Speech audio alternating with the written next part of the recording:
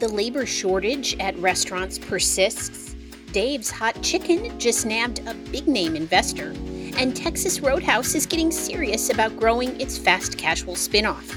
This is RB Daily, your quick look at the industry's top stories from the editors of Restaurant Business. I'm Heather Lally, senior editor at RB. And I'm Joe Guskowski, senior editor at RB. The labor shortage is not going away.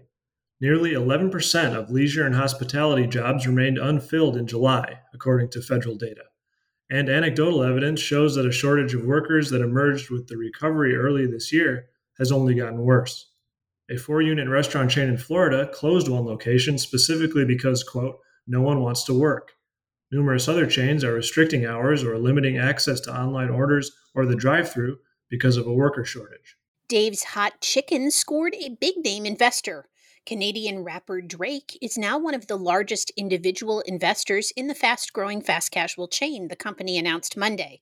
Drake, a fan of the concept, took a minority stake in the 22-unit brand and is expected to serve as a brand ambassador, sharing his love of the hot chicken and sides with his millions of social media followers. Texas Roadhouse is franchising its fast casual offshoot Jaggers.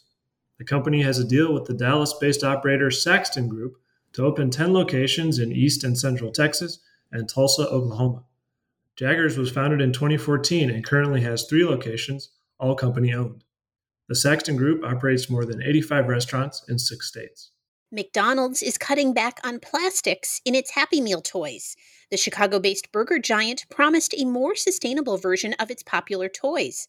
The company said its use of renewable, recycled, or certified materials for its toys is already underway and will cut back on the use of virgin fossil fuel-based plastic by 90% by the end of 2025.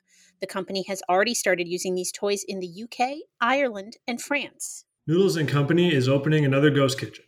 The fast casual's second delivery-focused outlet will be in San Jose, California, following an initial test in Chicago earlier this year.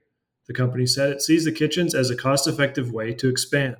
It will use the latest one to get a feel for the emerging market of San Jose. Evidence is building that Americans just can't stand working in the restaurant business. The proportion of hospitality employees throwing in the napkin rose in July to 5.4% of the industry's total workforce, the equivalent of 710,000 employees quitting or not showing up for their shifts.